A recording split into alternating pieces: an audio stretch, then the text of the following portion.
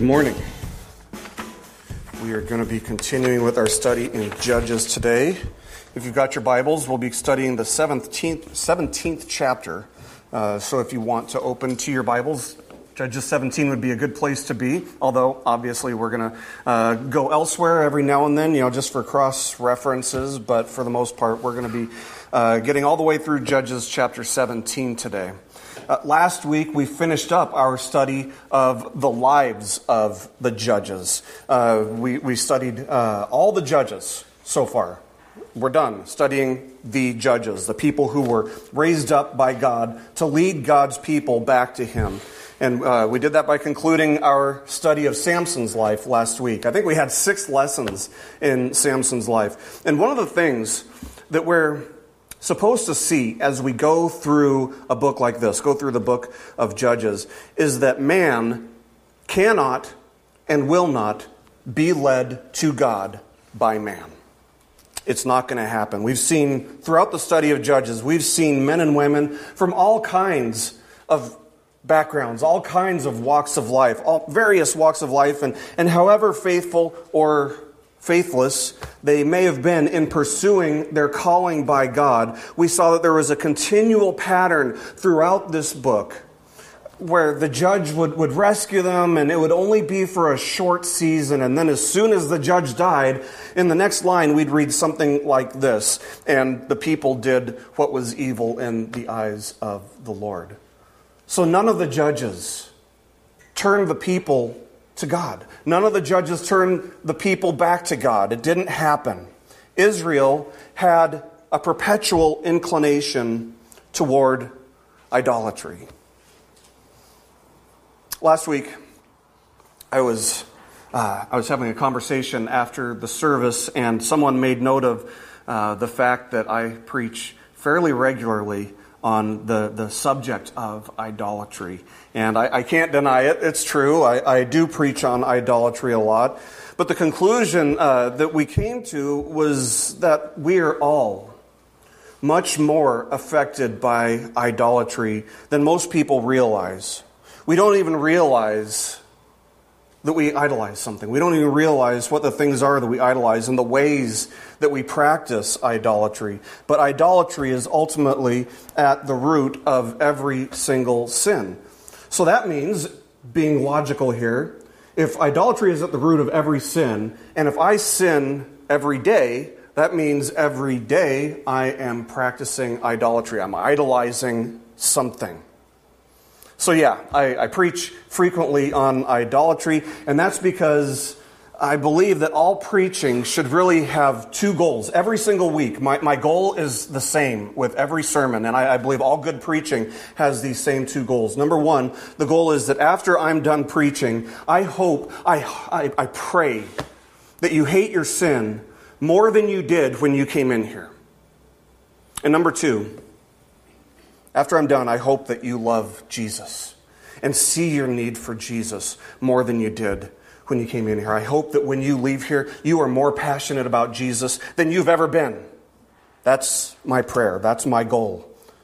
Now, somebody might ask, how could I possibly be an idolater? I don't have something, I don't have anything set up in my home. I don't have like little idols, nothing carved, nothing molded, nothing like that. I don't have any idols like, some religions will have idols. And the answer is that an idol isn't just something that's found on the shelf. An idol is something that comes from the self. Whenever you love something more than God, you're an idolater. So whatever you love in any given moment, whatever you love the most in any given moment, is your God, small g, or big G, depending on where your affections lay in that moment. Because we pursue whatever it is that we desire the most in any given moment. That's just basic human psychology, and the Bible teaches it. It's clear as day. Whatever we desire the most is what we pursue in any given moment. But here's where it gets tricky. It's also possible, and it happens all the time, it's also possible to practice idolatry with God. After all, what's the second commandment? Exodus chapter 20, verse 4. You shall not make for yourself a carved image or any likeness of anything that is in heaven above. Is God in heaven above? God's in heaven above. You shall not make for yourself a carved image or any likeness of anything that is in heaven above, or that is in the earth beneath, or that is in the water under the earth. Now, we're all familiar with the first commandment, and that is basically that you are to worship God only. You are to have no other gods before Him. But the second one deals with worshiping Him rightly. The first one is worship Him only. The second one is worship Him rightly. See, idolatry isn't just about worshiping God and God alone. It's also about worshiping Him in a way that honors Him. It's about worshiping Him in a way that glorifies Him. It's about worshiping Him in a way that pleases Him, which means worshiping God not on our terms, but on His terms. And the reason that God doesn't want us to make a carved image of Himself to worship, just to give you a little bit of a spoiler alert here, but we're going to unpack it today. The reason is because no image could possibly portray or capture every attribute of God, every facet of His nature or of His being. So the very best that you could possibly come up with is an image that focuses on the aspects of God's nature that we're comfortable with, but ignores the parts of Him which we might find uncomfortable or threatening. St. Augustine wrote back in the 4th century, "Idolatry is worshiping anything that ought to be used or using anything that ought to be worshipped." Is that up here? Good. Memorize that. That's what idolatry is. Idolatry is worshiping anything that ought to be used or using anything that ought to be worshipped. So with this definition of idolatry in mind, there are endless possibilities to the things that we can idolize. You can idolize absolutely anything. And we also understand how we can turn God into an idol by trying to use Him for our personal gain, rather than worshiping Him just because He is who He is. We see that there might be some way that we could benefit from worshiping Him, and that's idolatry. So what does that say about those who say they'll turn to God someday, when they've had success in life, when they've experienced everything there is to experience in life? What does that say about them? It says that they're idolaters. What does it say about the person who says that they'll turn to God if He offers them a life which, by their own estimation, by their own understanding, by their own definition, is wonderful? It's idolatry. It says that they're idolaters. What does it say that if we feel like being a Christian should mean living in perfectly good health and wealth every single day, and that God should prosper us materially and financially? It's idolatry. You get the point. Even Christians struggle all the time with idolatry, just like Israel did. God is not a means to an end. But it's so easy for us to treat God like a means to an end. God is the means and God is the end. He's the be-all, end-all. He's not the means to an end. Now, as our study in Judges continues, we are coming now to what you would classify as the final section of the book. And in a way, Samson's life was really the conclusion to the study of the judges, the people who were raised up by God, as he was the final judge. He was the last one, and his death is probably the last chronological event of the book of Judges. So for that reason, the last 4 chapters of this book can be a little bit confusing for some people because, this is the book of Judges. Aren't we supposed to be studying Judges? And yet there are no judges mentioned in these chapters. Well, the final 4 chapters are actually meant to be something of kind of an appendix to the book of Judges. These aren't the days that are following after Samson's reign, most likely. Rather, this is the author zooming in and allowing us to take a closer look at the idolatry of just the common people in Israel, rather than just looking at the judges and their idolatry. Because if we didn't see the common people, we might be tempted to think, well, maybe it was just the judges who had a problem with idolatry. But what we're going to see is that everybody had a problem with it. Now, the stories of the judges showed us how God rescued his people. And the two stories that are found in these final 4 chapters will show us exactly what it was that God was rescuing them from. We're going to see exactly how badly they did need to be rescued. Now, because there's almost no mention of God acting or doing anything in these final 4 chapters, these chapters are rarely studied, and it's very hard to find a sermon based on these final 4 chapters on Judges, speaking from my own personal experience. I like to go in and listen to how other people preach the sermon or read what other people have said about a various passage, and this is a tough one to find. Now, the first main character that we're going to meet in this appendix of sorts, if that's what you want to call it, is a man named Micah. And he shouldn't be confused. Don't get confused with this Micah and the Micah who has a book named after him. That's the prophet Micah. The prophet Micah was a good and godly man, but we're quickly going to see that kind of a description cannot fit the Micah that we're going to meet today. So we pick up our study in the book of Judges, chapter 17, verses 1 to 3.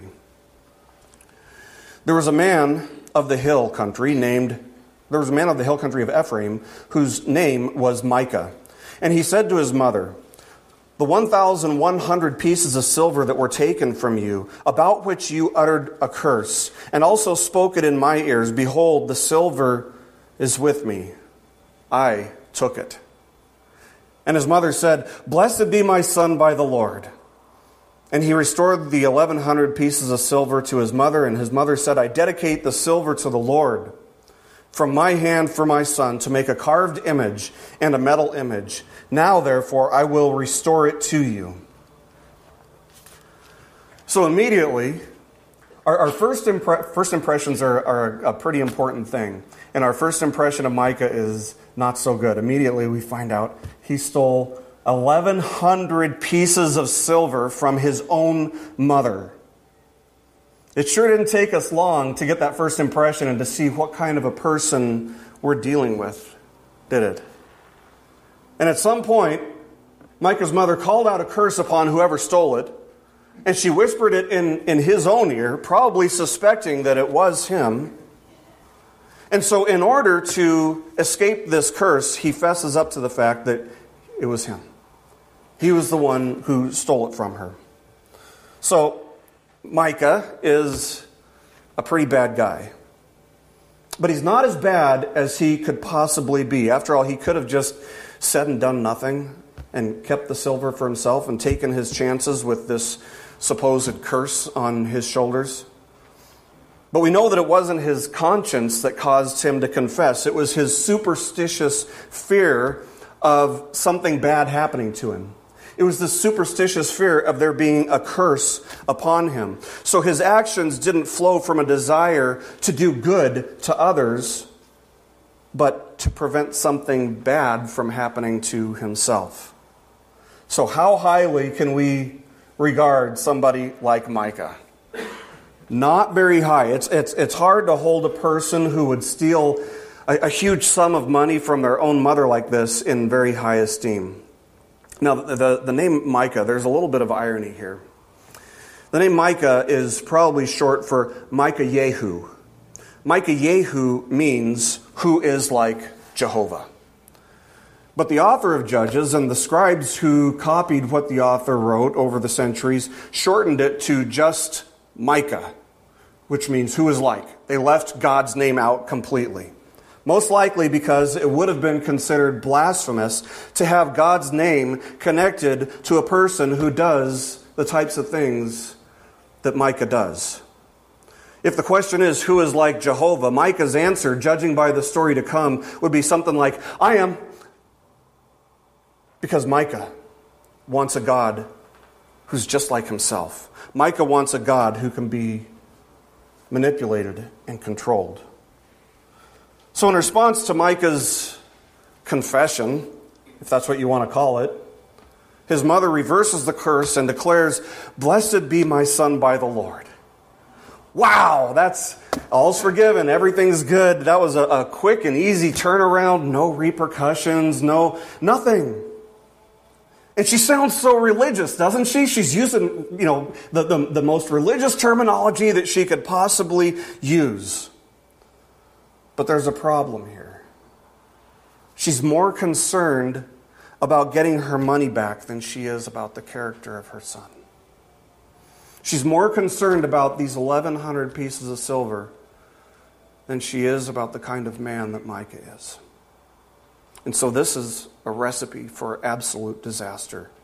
She doesn't demand any type of repentance to speak of, which means that Micah isn't going to learn anything here. Remember what Paul wrote to the Corinthians, 2 Corinthians chapter 7, verse 10. Paul said this, "For godly grief produces a repentance that leads to salvation without regret, whereas worldly grief produces death." Now, on a practical level, we see that there are a lot of differences between godly sorrow and repentance and worldly sorrow and repentance. Worldly repentance would say this. It would say, "I hate the fact that I got caught. Man, I wish I hadn't been caught. I regret the fact that I did this just because I got caught, or I regret, a step that I took somewhere along the way that led to me being caught." But godly repentance is totally different. It goes to the root. And it says, it doesn't say, I hate that I got caught. It says, I hate my sin. I hate my sin. Why am I doing this? Why did I even do that? What was I thinking? I hate that I did it. I never want to do that again. That's godly repentance. And sadly, the word repent is not a word that gets spoken very often in churches these days. It is offensive because it won't draw masses through the door the way that doing a study on living a greater, more exceptional life will. It won't bring the masses in like a study about how God wants to help you fulfill your wildest dreams. People hate being told to change. And to repent means to change. But what was the first instruction that Jesus gave? Mark chapter 1, verse 15. He said, repent and believe. Repent first and believe. So there's got to be some importance to that word, right? If it's the first instruction that Jesus ever gives as recorded in Scripture, it's got to be significant. So with this understanding in mind, let me ask this. Does Micah have a godly grief or a worldly grief? He's got a worldly grief.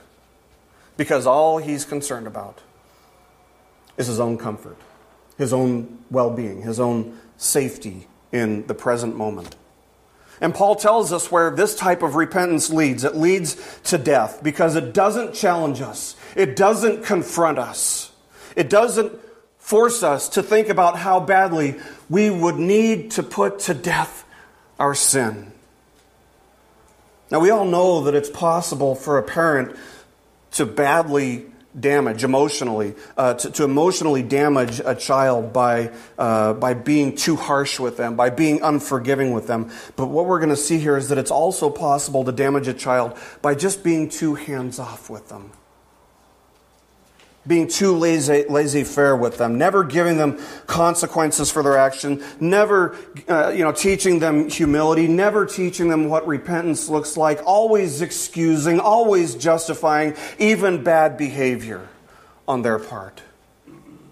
And so her parenting doesn't excuse the type of person that Micah is, but it does help us explain why Micah has some serious character deficiencies and why he is an idolater.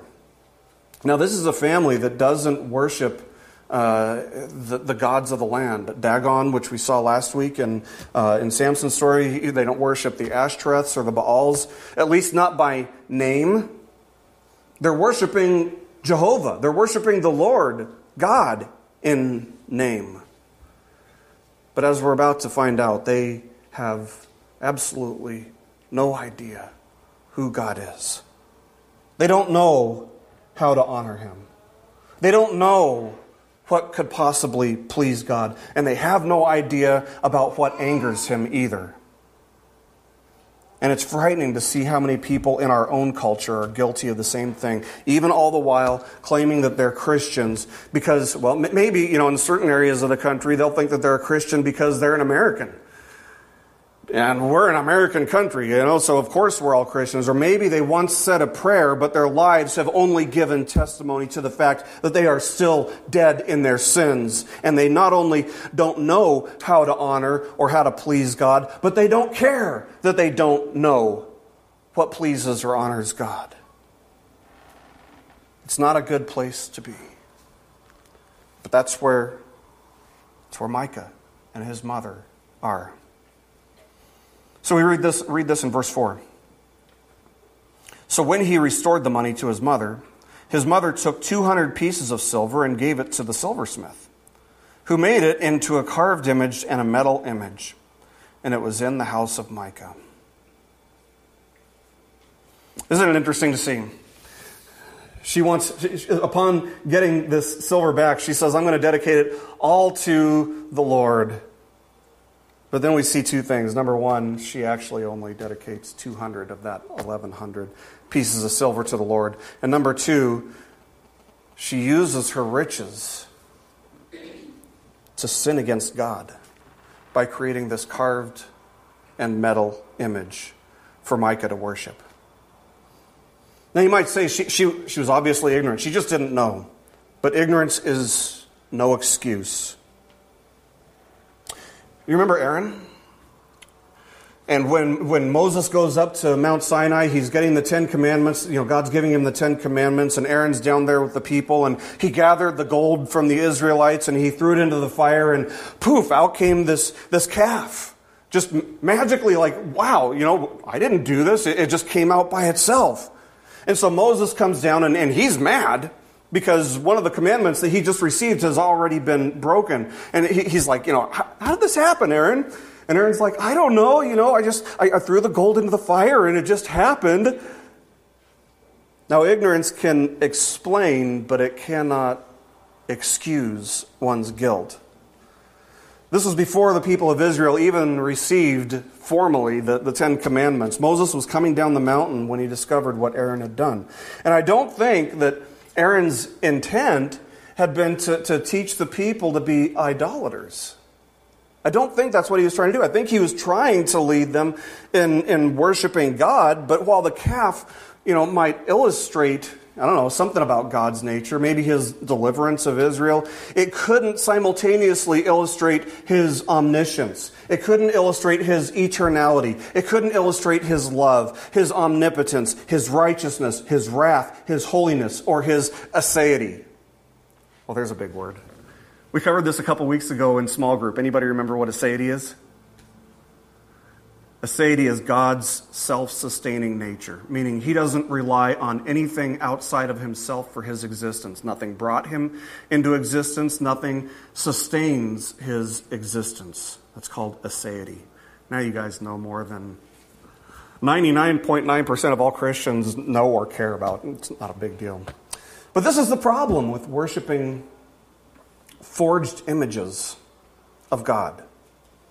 It's impossible to fully express the glorious nature of God and his different attributes with an image. How do you put holiness into an image? It's impossible. Ultimately, breaking the second commandment and trying to worship God by worshiping this image not only doesn't honor or please him, but it reveals a heart that refuses to submit to God just as he is in all of his glory, but which would rather pick and choose which attributes to focus on that are more palatable. Things that aren't quite so offensive, things that make us feel good maybe about ourselves, things that don't challenge us or confront us. But if it doesn't challenge us, it doesn't change us. The danger is that this means worshiping a lesser God, or maybe even worshiping a completely different God.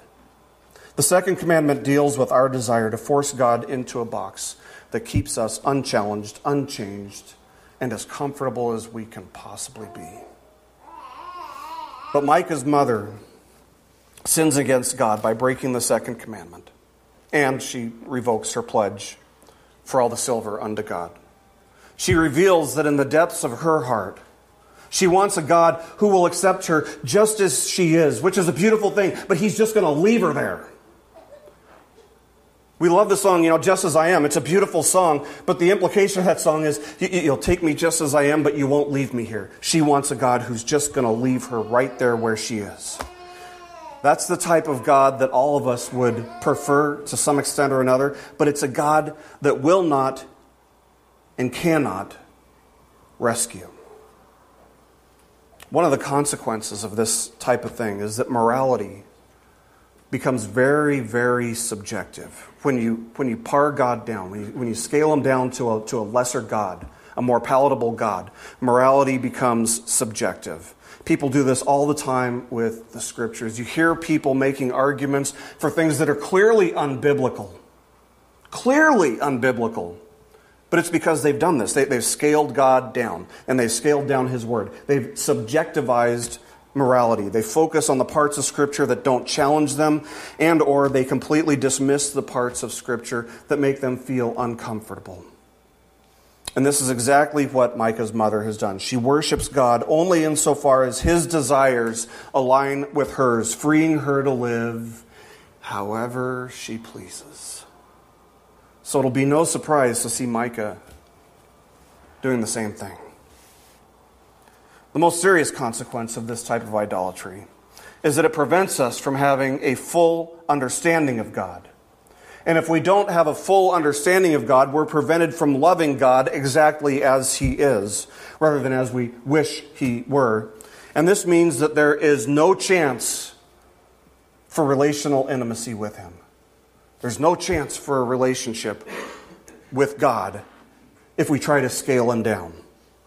If you have a God who never contradicts you, who never challenges you, who never denies you of the desires of your heart, which aren't pleasing to him, then ultimately you're worshiping a God who doesn't even really exist. Because when you scratch the surface of that type of idol, when you take off that top layer, what you find underneath is a mirror that reflects yourself.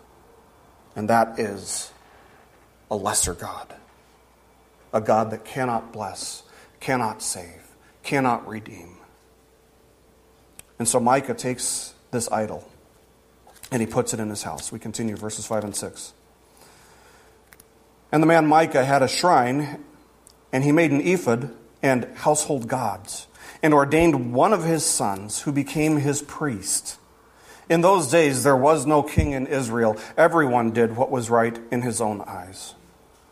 There's the theme of the whole book. In those days there was no king. God wasn't their king. Just saying. Everyone did what was right in his own eyes. But looking at these two verses, I mean, man, there are so many things wrong here. Where do we even start? Micah is an Israelite. He's an Ephraimite. He's one of God's people. But just like the judges, he looks and acts just like the world. He doesn't even have to leave his home to worship because he's got his own little shrine, his own little gods, his own little worship center in his own little house. Now, we might look at that and think, what's the big deal? Maybe the fact that he's got other gods in there. It's a big deal because God specifically told his people that they're not free to worship just anywhere and any way they want. God had specifically instructed that there was to be a central tabernacle that was to be set up around the cloud of glory. And if the glory cloud moved, the tabernacle was to be moved with it. And that was the only place where sacrifices were to be made. That was the only place where worship was to be conducted. But rather than making the weekly trip to the tabernacle to worship Micah, he'd rather just stay home and worship God his own way. Because, it's too much work to get the kids up on Sunday morning anyway. It's really his only morning to sleep in. And, if he goes to the temple, he might miss the first half of his favorite football team's game. It's just so much more convenient to stay home. So he sets up a shrine in his own home. What does this tell us about Israel? It shows us that their worship was being conducted according to their own personal preferences rather than according to the Word of God. They were worshiping God on their terms, and they weren't even considering the terms that God had laid out for them. So who was it more about? Was it really about God, or was it about themselves? And this is why I don't get people who are more concerned with finding a church that entertains them and meets their personal desires for comfort and more concerned with that than they are for finding a church that faithfully and rightly handles the Scriptures. The fact is that our culture is just obsessed with personal preferences. Everything is about personal preferences in our culture, and we're not immune to that. How many of you guys have a customized computer? Yeah, like everybody. Everybody. How many of you guys got a car that fits your personal needs? Yeah, we personalize, we customize absolutely everything. Our culture's mentality is that the consumer is king, and the consumer deserves to have things done exactly the way they like it to be done. Micah would probably be a perfect fit in our culture. And the scary thing is, the danger is that we might be a perfect fit in his culture too. And not only does Micah have this watered-down, powerless religion that revolves around his own personal preferences, but he also appoints one of his own sons as the priest to his little shrine. And again, this is an obvious one. This is violating what God had laid out, what God had instructed in his word, because only the Levites were supposed to be priests. But Micah's not a Levite. So his son is not supposed to be a priest. But a shrine needs a priest, right? Again, this just shows that the people in Israel weren't concerned with obedience to God. They weren't concerned with honoring him. They weren't concerned with glorifying him in the ways that he had instructed, because that would require things like submission and humility. That would mean that he's in control. He's the one calling the shots. He's the one who sets out the terms and conditions, when man's human nature wants to be the one to lay out the terms and conditions of worship. And so instead, they have this custom-built religion standing on the foundation of personal preferences. The most frightening thing that we see here, which we also see in our own culture, is that the people are giving intellectual assent to God. They're calling on him by name. They worship him in name. But they're not giving their hearts to God. They're keeping their knowledge up here, but not down here. They aren't submitting to his lordship over every aspect of their lives. They are stubbornly turning away from him. They're turning away from God. And turning away from God doesn't have to be a case of, converting to a different religion or to no religion or to every religion. There are people like the Baha'i faith is really about every religion. So turning from God isn't just about that. Turning from God doesn't even mean that a person stops worshiping God. In fact, if Micah is a reflection of all of Israel, we could say, wow, they're really religious people. He's got a shrine in his own home, and so we'd say, maybe on the surface, man, he looks really committed to God. He looks really religious. And he is religious. He religiously worships a God that doesn't desire submission.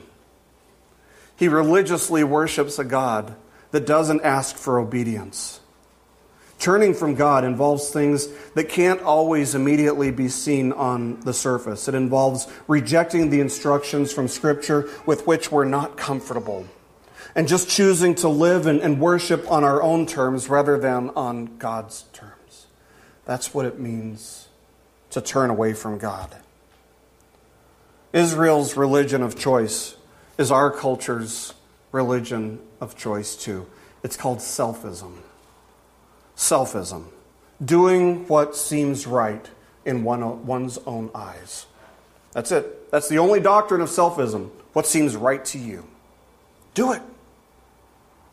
It's a religion that might be exciting. It's a religion that might be enticing. It's a religion that's easy. It's a religion that doesn't place any demands on its followers. But it's not a religion that will bring about repentance. And for that reason, it's not a religion that will bring about redemption. Let's continue, verses 7 to 10. Now there was a young man of Bethlehem in Judah, the family of Judah, who was a Levite, and he sojourned there. And the man departed from the town of Bethlehem in Judah to sojourn where he could find a place. And as he journeyed, he came to the hill country of Ephraim, to the house of Micah. And Micah said to him, "Where do you come from?" And he said to him, "I am a Levite of Bethlehem in Judah, and I'm going to sojourn where I may find a place." And Micah said to him, "Stay with me, and be to me a father and a priest, and I will give you 10 pieces of silver a year, and a suit of clothes, and your living." And the Levite went in.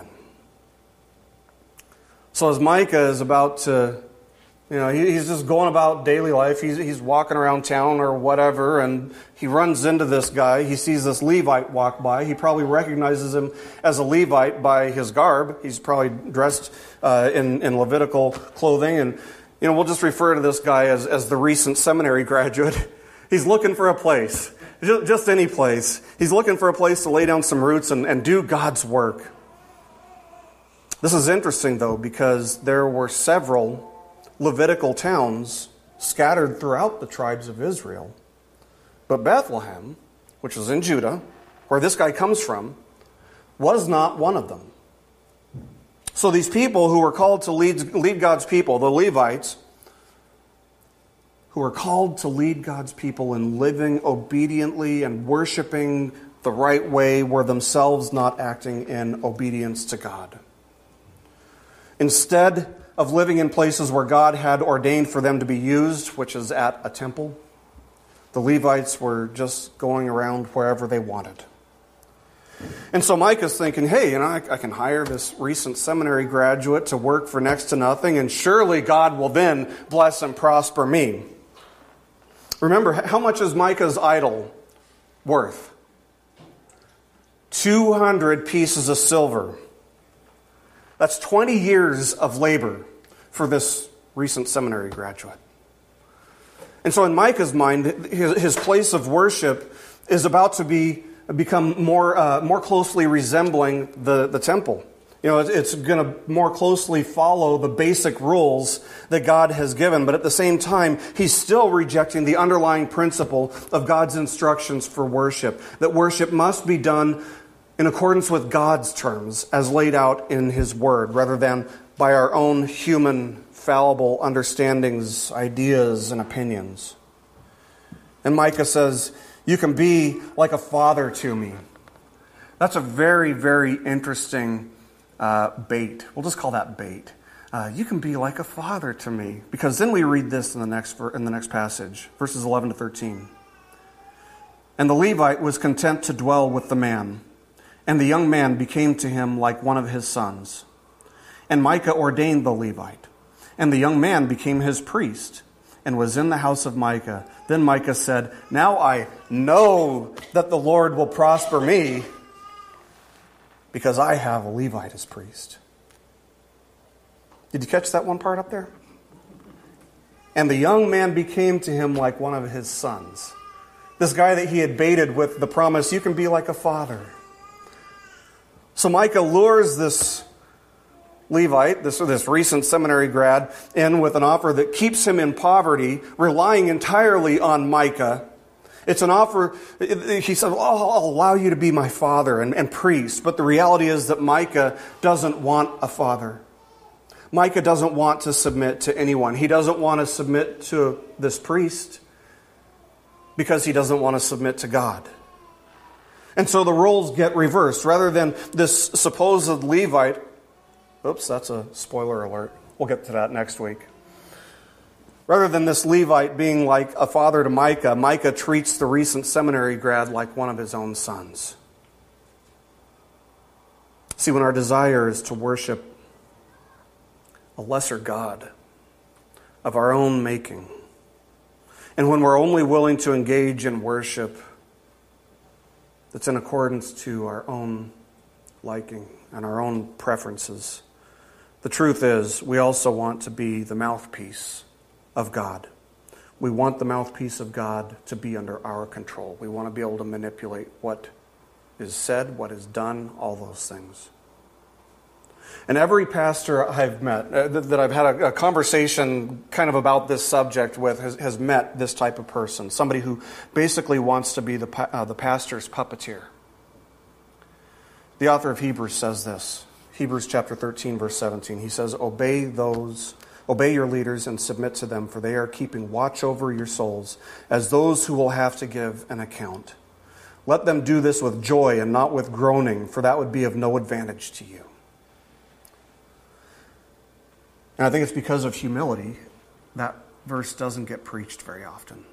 And I'm not saying it should be. It's just something that we should be aware of. One of the many things that I appreciate about this church and this congregation is that you guys give me good feedback. You give me good advice. Those are things that I need. You give me accountability. These are all things that I need and welcome. But you have not told me what to preach, what to say from the pulpit.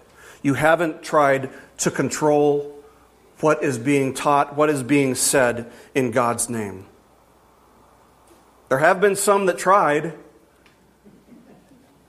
and they ended up leaving. There was a guy my first year here who wanted me to preach a mid-tribulation rapture. And I'm like, I don't even believe in a mid-tribulation rapture. How do you want me to preach that? How's that going to work? And when I preached a pre-tribulation rapture, what happened? He got all upset and he left. There was another guy who came like the first week I was here. I think he came because he knew it was my first week. And he tried to do the same thing. Again, he left. Now, I'm not saying that I'm above, accountability of any sort. I'm not saying that you shouldn't correct me if correction is due. If I were to just completely lose my mind and teach something that absolutely doesn't align with Scripture, please, you have every reason in the world to question me. And I wouldn't want it. I wouldn't have it any other way. But that's entirely different from trying to control or manipulate what does and doesn't get said or preached from the pulpit. And here we see that the goal of Micah's worship ultimately, which is the same goal that his mother had in her worship, is not to be pleasing unto God, but rather is to figure out a way to unlock even more of God's prosperous blessings, prosperous material blessings in his life. He wants a greater treasure than he already has. He says, now I know that God's going to prosper me even greater than he already has because I have a Levitical priest in my little temple. He wants to be materially blessed, but he wants it with no strings attached. Ultimately, what he's revealing here is that he wants to manipulate God. He wants to worship God on his own terms. He wants to control God, but his desires aren't based on reality. They're based on wishful thinking.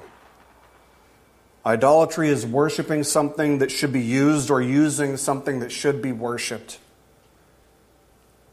You see how Micah's doing that? He's using God. God is a means to an end for him. His end. Micah's end. It's all about Micah. See, it's tempting to think that if we just scale God down, if we just repackage God in a way that appeals more to our own selfish desires and preferences, worshiping in a way that suits us, but doesn't consider what Scripture might have to say about it, It's tempting to think that, somehow in some way we might have God under our thumb if we can just do all these things. We might think that if we just redefine God, tweak His nature just a little bit to fit our liking and to manipulate Him this way or that way, that God would owe us in some way, that He would owe us all of these blessings, all these things, all these material things that we desire. If we just redefine God in our minds, He will owe us these things. Micah's last statement here isn't unusual. It's not completely unique. In fact, we hear it from people all the time. If I do that, then I know God will do that. If I do this, God will do that. If I have real faith, God couldn't let me become sick or poor materially. If I give more in the offering, God will owe me. He'll have to prosper me. If I go to church more regularly, God will have to iron out all the details in my life. If I volunteer to serve in some capacity at church, boy, God will really owe me then. He'll, maybe a bigger house, God. I'll volunteer at church. How about a nicer car? If I say this prayer, God will have to forgive me. We see these things all the time in our culture. But this is not the way it works with God. We have no control over God. We are not autonomous. We are dependent on God every single moment of every single day. We have no control over God. He alone is sovereign. We cannot manipulate Him. His word doesn't mean just anything that we want it to mean. It doesn't mean something that we're comfortable with. You can do hermeneutical, gymnastics all day to make it say something and twist it this way and that way to make it say something, but ultimately it means only what He meant for it to mean. And that means that if it challenges you, if it makes us, uncomfortable, then we have to deal with it as it is. We have to wrestle with it until our comfort zone is expanded and our lives are changed because our understanding of God's Word has changed. It's challenged us. It's changed us. It's grown us. See, legitimate faith in God seeks to surrender more and more and more of the heart to God's will, to faithfully doing what God calls us to do.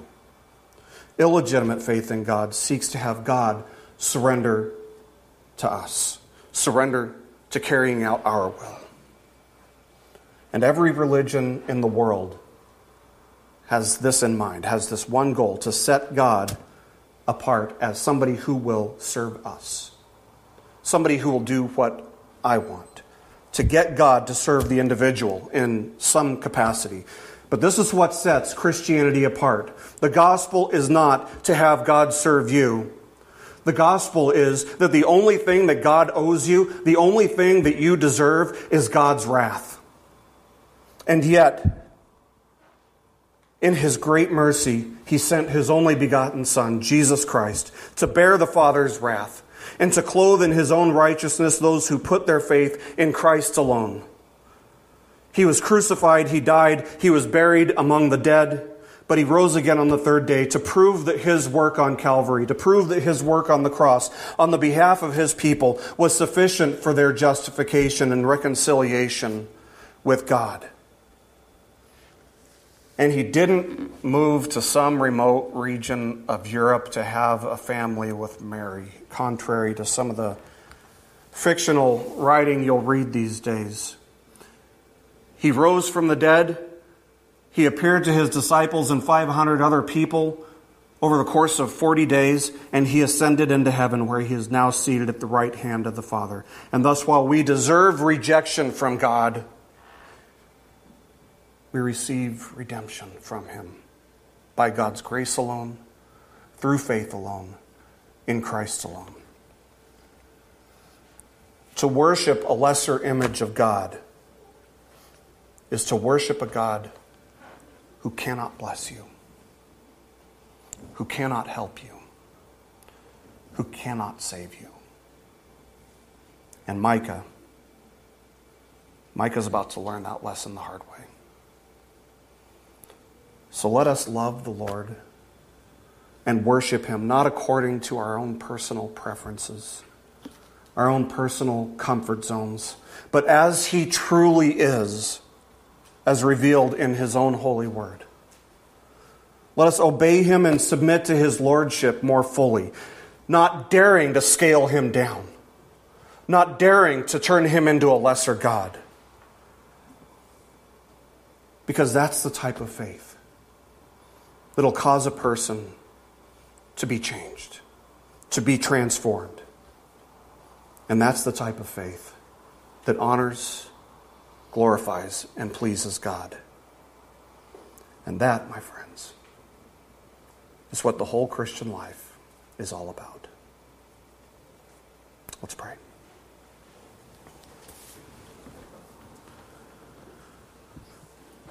Heavenly Father, we thank you for your word. We thank you, Lord, for this passage that's difficult, which shows us so much about Israel's condition, but which also shows us so much about our own condition. And God, we confess that we all have our moments where we desire something more than you. Or maybe we scale you down and try to make you something that is lesser than you truly are. Lord, we pray that you would show us yourself in all of your glory. Bring us to an understanding and acceptance of all of your attributes, that we may worship you as you truly are, that we may know you as you truly are, Lord. We thank you, Lord, that you don't just leave us where we are. You take us from where we are, Lord, but you don't leave us there. We thank you that you change us. You challenge us. And sometimes that's painful, Lord. I pray that by the power and the work of your Holy Spirit in our lives, that we would persevere.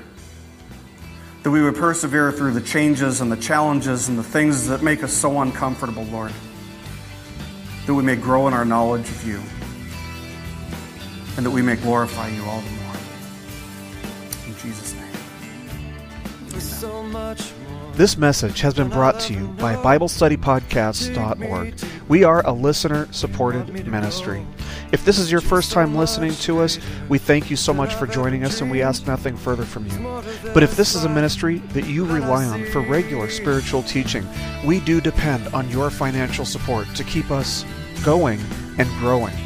If you'd like to make a donation to BibleStudyPodcasts.org to keep us going and reaching thousands of people around the world, you can go to our website, BibleStudyPodcasts.org, and you can make a donation on the right-hand side by clicking on the support box. Again, we do rely on your support, and we thank you so much for your financial participation in this ministry, which enables us to continue in our mission of teaching timeless truths in these truthless times. God bless you. Thank you so much for listening today, and keep growing closer to Jesus. Take me deeper.